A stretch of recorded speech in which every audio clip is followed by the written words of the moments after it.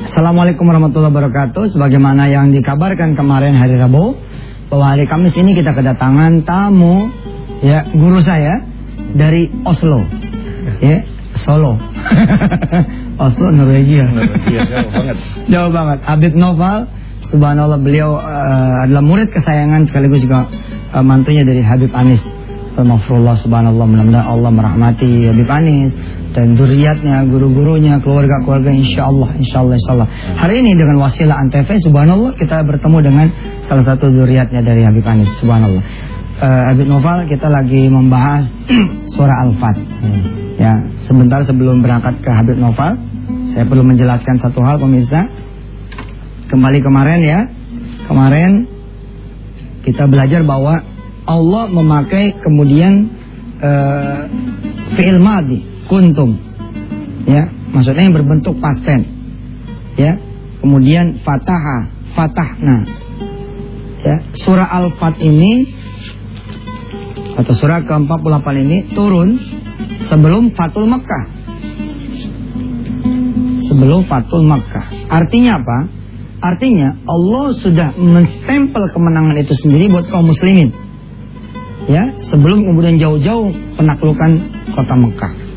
Bahkan menurut sebagian mufassir dan para sahabat sendiri mengatakan bahwa sesungguhnya Mekah sudah ditaklukkan dengan perjanjian Hudaybiyah itu sendiri. Subhanallah. Insyaallah kita akan terus mengorek, ya, yang berkaitan dengan surah Al-Fath yang luar biasa ini sekarang bersama Habib Novel. Fadhil ya Ustaz. Bismillah. Assalamualaikum warahmatullahi wabarakatuh. Waalaikumsalam. Alhamdulillah, sebuah kemuliaan dapat bertemu dengan sahabat saya dan sekaligus guru saya. Iya. Jadi beliau ini guru saya, bukan saya yang gurunya. Alhamdulillah. Kebalik. Tingginya ini tinggian dia, kan? Alhamdulillah kasih kesempatan untuk berbagi. Sedikit yang ingin saya sampaikan, satu hal tentang kemuliaan Nabi Muhammad SAW. Dalam surat Al-Fath ini banyak dibahas kemuliaan Rasulullah. Di antaranya tentang sulh Hudaybiyah, yang menjadi salah satu sebab turunnya ayat dari Inna Fatahna Laka Fatham Mubina. Nah, dikatakan di situ ketika sulh Hudaybiyah, Rasulullah SAW berangkat bersama para sahabat. Para sahabat besar semuanya berangkat untuk ke Mekah, tapi tidak diizinkan untuk masuk kota Mekah. Apa yang beliau SAW lakukan? Apakah beliau memaksakan diri dengan sahabat yang berani mati, sahabat yang rela berkorban, sahabat yang tidak takut apapun? Beliau tinggal komandokan serbu, maka hancurlah itu orang-orang yang ada di Mekah. Kota Mekah akan beliau duduki. Tapi beliau tidak suka menggunakan kekerasan. Selalu beliau SAW menggunakan cara-cara yang rahmat, cara-cara yang penuh kasih sayang. Sebagaimana dikatakan dalam sebuah hadis, beliau bersabda, irhamu man fil ardi, irhamkum man fis sama. Rahmatilah, sayangilah yang di muka bumi, maka semua yang di langit akan menyayangi kalian. Malaikat, apapun makhluk Allah yang di langit, semuanya akan menyayangi kalian semua. Rasul juga bersabda SAW, man la yarham la yurham. Siapa yang tidak menyayangi, maka dia tidak akan disayangi. Inilah yang menjadi prinsip dasar Islam. Nabi SAW sendiri, beliau dikatakan, wa ma arsalnaka illa rahmatan lil alamin. Tidak kami utus engkau kecuali sebagai rahmat bagi alam semesta. Wujud kasih sayangnya Allah bagi alam semesta adalah baginda Muhammad sallallahu alaihi wasallam. Karena itu pula Allah Subhanahu wa taala ingin menunjukkan bahwasannya Allah itu Maha menyayangi. Allah mengatakan, wasi'at rahmati kullasyai'. Rahmatku meliputi segala sesuatu. Allah pun mengawali Al-Quran yang 30 juz itu, Allah awali dengan basmalah, bismillahirrahmanirrahim, dengan nama Allah yang Maha Pengasih lagi Maha Penyayang. Bahkan di situ dua nama yang akar katanya adalah rahmah dicantumkan oleh Allah, Ar-Rahman dan Ar-Rahim, berasal dari satu akar kata yaitu rahmah. Rasulnya pun SAW sebagai rahmah. Dalam sulh Hudaybiyah inilah kita melihat kasih sayang yang luar biasa dari Nabi Muhammad SAW. Karena itu sangat aneh kalau kita seorang muslim, kita tidak mengedepankan kasih sayang dalam segala hal. Inilah contohnya. Rasul SAW dengan para sahabat dengan jumlah yang besar, kekuatan yang luar biasa, ingin beribadah di Mekah, dihalangi. Apa yang beliau lakukan? Apakah beliau mengatakan, ini demi Allah, ini untuk Allah, ayo kita maju, kalau kita mati masuk surga? Apakah seperti itu yang disampaikan Nabi SAW? Tidak demikian. selagi masih ada jalan yang bisa ditempuh, bisa membawa kemaslahatan untuk umat manusia, Rasul akan pilih itu. Hadirin para pemirsa ANTV dimanapun Anda berada yang dimuliakan Allah Ta'ala. Alhamdulillah, Rasul kemudian duduk menemui utusan demi utusan, satu demi satu, sampai terdapat satu kesepakatan, Rasul tahun ini nggak boleh ke Mekah, tahun depan boleh ke Mekah. Saat itulah Rasul SAW memerintahkan sahabat untuk menulis nota kesepakatannya. Untuk menulis. Nah, dalam Sahih Muslim disebutkan, Rasul memerintahkan Sayyidina Ali bin Abi Thalib karramallahu wajhahu wa radhiyallahu ta'ala anhu, memerintahkan beliau, uktubus syarat bainana. Tulislah janji perjanjian di antara kita dengan orang-orang musyrik. Bismillahirrahmanirrahim. Dengan nama Allah yang Maha Pengasih lagi Maha Penyayang. Hadza maqadha alaihi Muhammadur Rasulullah SAW. Inilah ketentuan yang ditetapkan oleh Muhammad Rasulullah SAW. Saat Rasul memerintahkan menulis seperti itu dan sudah ditulis seperti itu, orang-orang musyrik tidak terima. Jangan. Faqala lahul musyrikun, "Lau na'lamu annaka Rasulullah taba'naka." Kalau kami itu yakin, kami paham, kami tahu kamu Rasulnya Allah, utusannya Allah, pasti kami akan ikut denganmu. Karena kami nggak yakin, kami nggak percaya, kami nggak ikut. Jadi tolong dihapus tuh kata Rasulullah. Di orang-orang musyrik nggak mau. Mereka nggak mau menerima kalimat tersebut, sangat kritis. Lau na'lamu annaka Rasulullah taba'nak. Andai kata kami tahu engkau adalah Rasulullah SAW, pasti kami akan mengikuti engkau. Saat itulah Rasulullah berkata, udah kalau begitu hapus tuh kata Rasulullah, hapus kata Rasulullah. Padahal beliau ini Rasul yang terbaik, Rasul yang mulia. Beliau mau mendengarkan pendapat orang-orang musyrik demi terciptanya sebuah kedamaian, demi terciptanya sebuah kemaslahatan yang jauh lebih besar. Saat itu Rasul berkata kepada Khalifah Ali bin Abi Thalib, hapus. Maka apa yang terjadi? Menarik. Sayyidina Ali mengatakan, saya nggak mau ya Rasulullah. Saya nggak mau menghapus karena saya yakin kau Rasulullah. Beda dengan orang musyrik. Orang musyrik nggak yakin. Kalau saya yakin, saya nggak mau menghapus. Saya nulis Muhammad Rasulullah, ya Muhammad Rasulullah. Dan Rasulullah saat itu sudah ada Imam Ali ya. Sudah ada. Dan ada Umar. Ada. Nggak mungkin dia balik kanan ya harusnya. Ada. Karena udah punya dua orang ya. Baik, Dip, kita tahan dulu. Kita tahan dulu pemirsa. Ya, salah satu kemudian hikmah dari Hudaybiyah ini adalah Rasulullah pintar sekali, elegan banget. Karena dengan adanya perjanjian ini, sesungguhnya eksistensi Rasulullah dengan para sahabatnya diakui secara formal legal, secara legal formal. Subhanallah. Dan kemana-mana pemirsa, mumpung ada guru kita ini, kalau perlu nih sampai Jumat ada jangan pulang dulu, Kamis Jumat besok, oke? Terima kasih pemirsa. Jangan kemana-mana, kita segmen 2 sebentar lagi.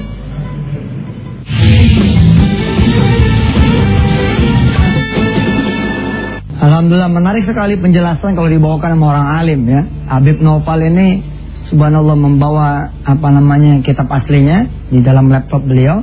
Dan Masya Allah Bib, ini mudah-mudahan antum bisa terjemahin dan nulis, kemudian kita naikin ke web kita santritafis.com biar teman-teman bisa mengakses langsung juga dari kitab asli.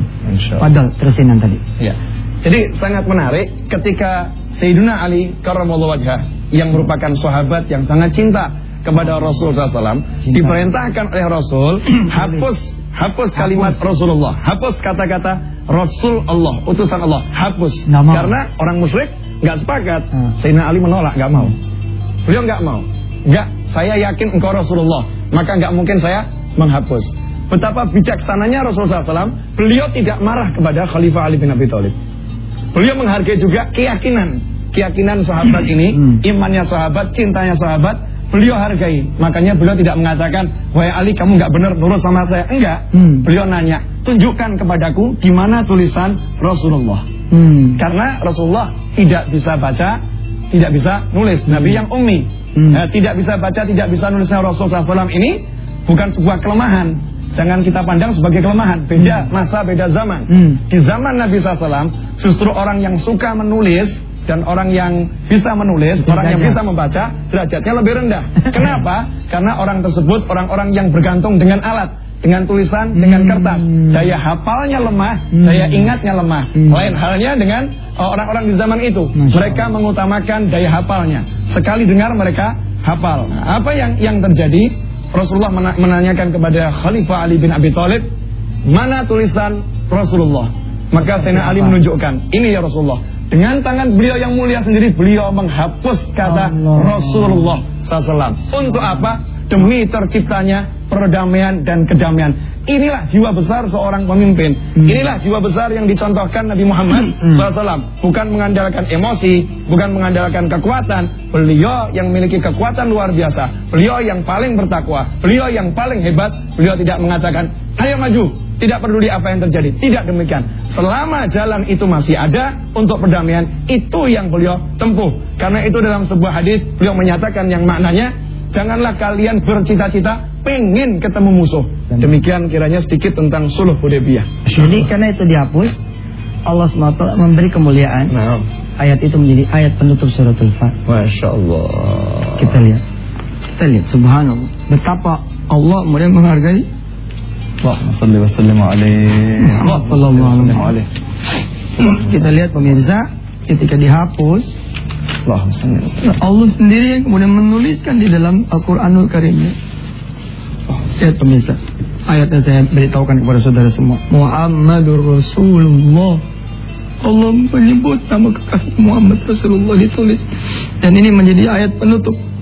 Menjadi ayat penutup ayat 29. Bagaimana kemudian dipuji oleh Allah Subhanahu wa taala. Dialah walladzina ma'ahu asyidda'u 'alal kuffar. Ruhama'u bainahum tarahum ruk'an sujadan. Yabtaguna fadlan minallah wa ridwana. Imam Ali menolak, tapi rupanya Allah tetap tidak menolak.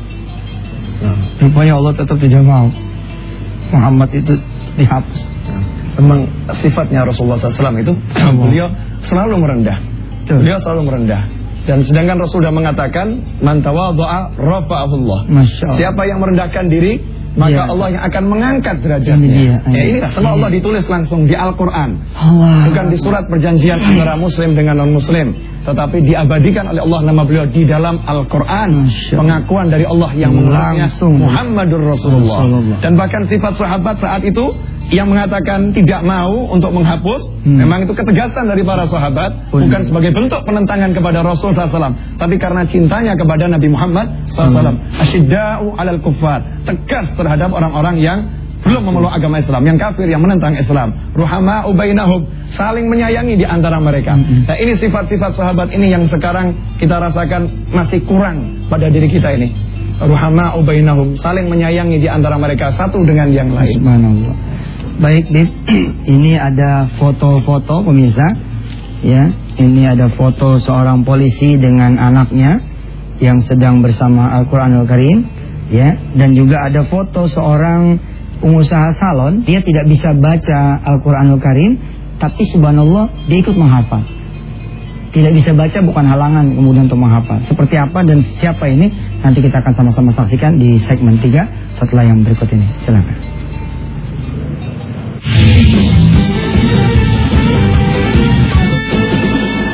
Alhamdulillah pemirsa, ya Habib kita sudah hadir di hari Kamis ini. Besok hari Jumat saya masih meminta beliau tetap ada di tengah-tengah kita untuk meneruskan lagi penjelasan tentang surah Al-Fath yang luar biasa. Ini masih belum terus nih, karena di dalam kitab yang beliau baca di dalam laptop ini adalah nanti akan ada akhirnya tuh tulisannya seperti apa gitu kan? Tulisan awal dari perjanjian Hudaybiyah ini tertulisnya apa gitu? Dialognya seperti apa? Insyaallah besok Jumat Habib masih bersama kita. Bib, kita masuk dulu ke O2. Ya, pemirsa, sebagaimana antum tahu, ngapal Quran satu hari satu ayat. Mudah-mudahan jemaah antum di Solo, Jakarta dan tempat-tempat lain ini bisa antum seru untuk ikut menghafal Quran. Walau dia nggak bisa baca Quran, walau dia nggak bisa nulis Quran. Nah, ini ada contohnya. Nah, ini dia pemirsa. Ini ada suratnya pemirsa, saya baca suratnya ya. Ini orangnya. Oke, suratnya saya baca. Assalamualaikum, biodata, nama Dewi Susanti, tanggal lahir Semarang, alamat Pasuruan Lor, Jati, Kudus. Sebelumnya saya ucapkan terima kasih kepada Antv dan Ustadz YM. Wih, tersanjung nih. Dengan adanya acara ini saya mampu mengubah diri saya yang dulunya jauh dari Allah dan Al-Quran, kini menjadi lebih dekat dengan Allah dan Al-Quran. Usia saya hampir 36 tahun, tapi baru 2 tahun ini saya menyentuh Quran. Dan saya selalu menangis setiap kali membuka Quran. Kenapa lidah ini menjadi kaku? Astagfirullah. Saya lupa dengan huruf Quran. Dari situlah Saya selalu ingin belajar dan belajar membaca Al-Quran. Sekali lagi terima kasih dan maaf. Dewi Susanti. Ini gua ada tulisannya di sini. Nama Dewi Susanti. Saya ini pemilik salon Amanda khusus wanita. Alhamdulillah. Dan insya Allah mampu menghafal surah Al-Mulk 90% yang waktu itu saya rekam lewat handphone saya. Yang berikutnya datang dari, saya kayak Patinosidin ya. Yang berikutnya datang dari bagus. Bagus. Nah, ini datang dari Rahmatullah dan putrinya Keisha Lirashifa Maharani. Subhanallah, beliau ini adalah seorang polisi di Polresta Tangerang, ya. Kalau saya lihat di sininya Polresta Tangerang. Subhanallah, ini ada tulisannya. Dia ingin sekali menjadi seorang perwira, tapi dia bilang bukan duit. Bukan duit. Lihat pemirsa, ya, bukan duit, bukan duit. Insya Allah Al-Quran ini yang akan mengantarkan saya jadi perwira polisi. Amin. Insya Allah kita doakan, bahkan beliau dan teman-temannya bisa jadi Kapolres, Kapolda, ya, yang hafal Quran. Amin ya Allah Rabbal Alamin. Setidak-tidaknya anak-anaknya polisi lah yang hafal Quran. Sebenarnya cara gampang nyetak polisi hafal Quran gimana? Tahu nggak? Belum tahu. Gimana caranya nyetak seorang polisi jadi hafal Quran? Caranya adalah cetak seorang penghafal Quran jadi polisi. Oh gitu. Atau lewat Odoa, satu hari satu ayat. Baik pemirsa, kita masuk ayat yang ke-25, ya. Masih ayat 25 tapi baris yang kedua. Baris yang kedua. Perhatikan pemirsa, ini kita a'udzu dulu ya. A'udzubillahi minasyaitonirrajim. Bareng-bareng pemirsa baca. Yang studio baca. Wa basyiril ladzina amanu. Ayo. Wabashiril ladzina amanu Wa amilus salihati وعملوا الصالحات أن لهم jannat. Nah, kemarin kan sampai ini toh. Nah, sekarang kita lanjutkan. Tajri min tahtihal anhar kullama ruziku minha min tamaratir rizqa qalu. Dah segitu dulu. Ustaz, sekarang kan hari ke berapa ya? Sekarang nih ke 26 ya? Mestinya kan doanya 26. Nah, tapi 25-nya ini ayatnya panjang, 4 baris, jangan dipaksain. Kalau kita bisa sanggup satu hari 4, tunjukin dong ke Allah. Your best effort. Bijuhdikum, tunjukin dong ke Allah kesungguhan saudara semua, ya. Walladzina jahadu fina lanahdiyannahum subulana. Jika orang-orang kemudian dia bersungguh-sungguh, maka Allah akan memudahkan jalannya.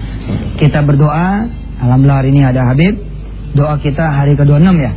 Oh, sekarang udah balapan nih. Udah balapan lagi. Oh, doanya masih tertahan ayat 25, tapi doanya udah mulai hari ke-26. Nah, karena di samping saya ada guru saya, Habib Noval, beliau yang kita minta untuk membimbing doa bersama. Jadi Habib 100 hari kita doa bareng. Pemirsa di rumah berdoa, kita di sini ngaminin. Fadhal, ada 1 menit tersisa untuk memandu teman-teman semua. Bismillahirrahmanirrahim. Alhamdulillahirabbil alamin. Allahumma shalli wa sallim ala sayidina Muhammadin wa ala alihi wa ashabihi ajma'in. Ya Allah yang Maha Pengasih, ya Allah yang Maha Penyayang, selamatkanlah kami, selamatkanlah kami, selamatkanlah kami. Ampunilah dosa-dosa kami, terimalah semua amal soleh kami, jadikan kami penghuni surgamu selama-lamanya tanpa hisab. Ya Allah, ampuni kedua orang tua kami, ampuni pasangan hidup kami, ampuni anak keturunan kami, jadikan semuanya min ahlil Quran, jadikan semuanya min ahlil Quran, jadikan semuanya min ahlil Quran. Ya Allah, dengan syafaat Al-Quran, selamatkanlah bangsa ini, jadikanlah umat Islam yang dapat menjadi suri teladan yang dibanggakan oleh Nabi Muhammad sallallahu alaihi wasallam. Ya Allah, berilah kami kehidupan yang mulia, kehidupan yang barakah, dan akhirilah usia kami kelak dengan husnul khatimah. Wa sallallahu ala sayyidina wa maulana Muhammadin wa ala alihi wa sahbihi sallam. Alhamdulillahirabbil alamin. Amin. Ya Allah Rahman-Rahim. Saya juga mengaminkan doa semua pemirsa yang saat ini sedang berdoa. Silakan berdoa pemirsa, silakan berdoa, terus berdoa. Ya Allah, apapun jadi doa pemirsa semua. izinkan saya, Habib, dan para malaikat-malaikat ikut mengaminkan. Senanglah wahai pemirsa, senanglah duhai teman-temanku, senanglah wahai saudara-saudaraku, karena doa saudara semua diaminkan oleh kami dan diaminkan oleh para malaikat-malaikat Allah Subhanahu wa taala. Mudah-mudahan kita semua ditakdirkan Allah menjadi orang yang didengar doanya dan dijadikan orang-orang yang sabar dalam menanti jawaban dari Allah Subhanahu wa taala. Sallallahu alaihi wasallam Muhammad wa alhamdulillah. Sampai ketemu besok. Bib, mohon hadir lagi insyaallah untuk episode Jumat besok. Wassalamualaikum warahmatullahi wabarakatuh. Waalaikumsalam warahmatullahi wabarakatuh.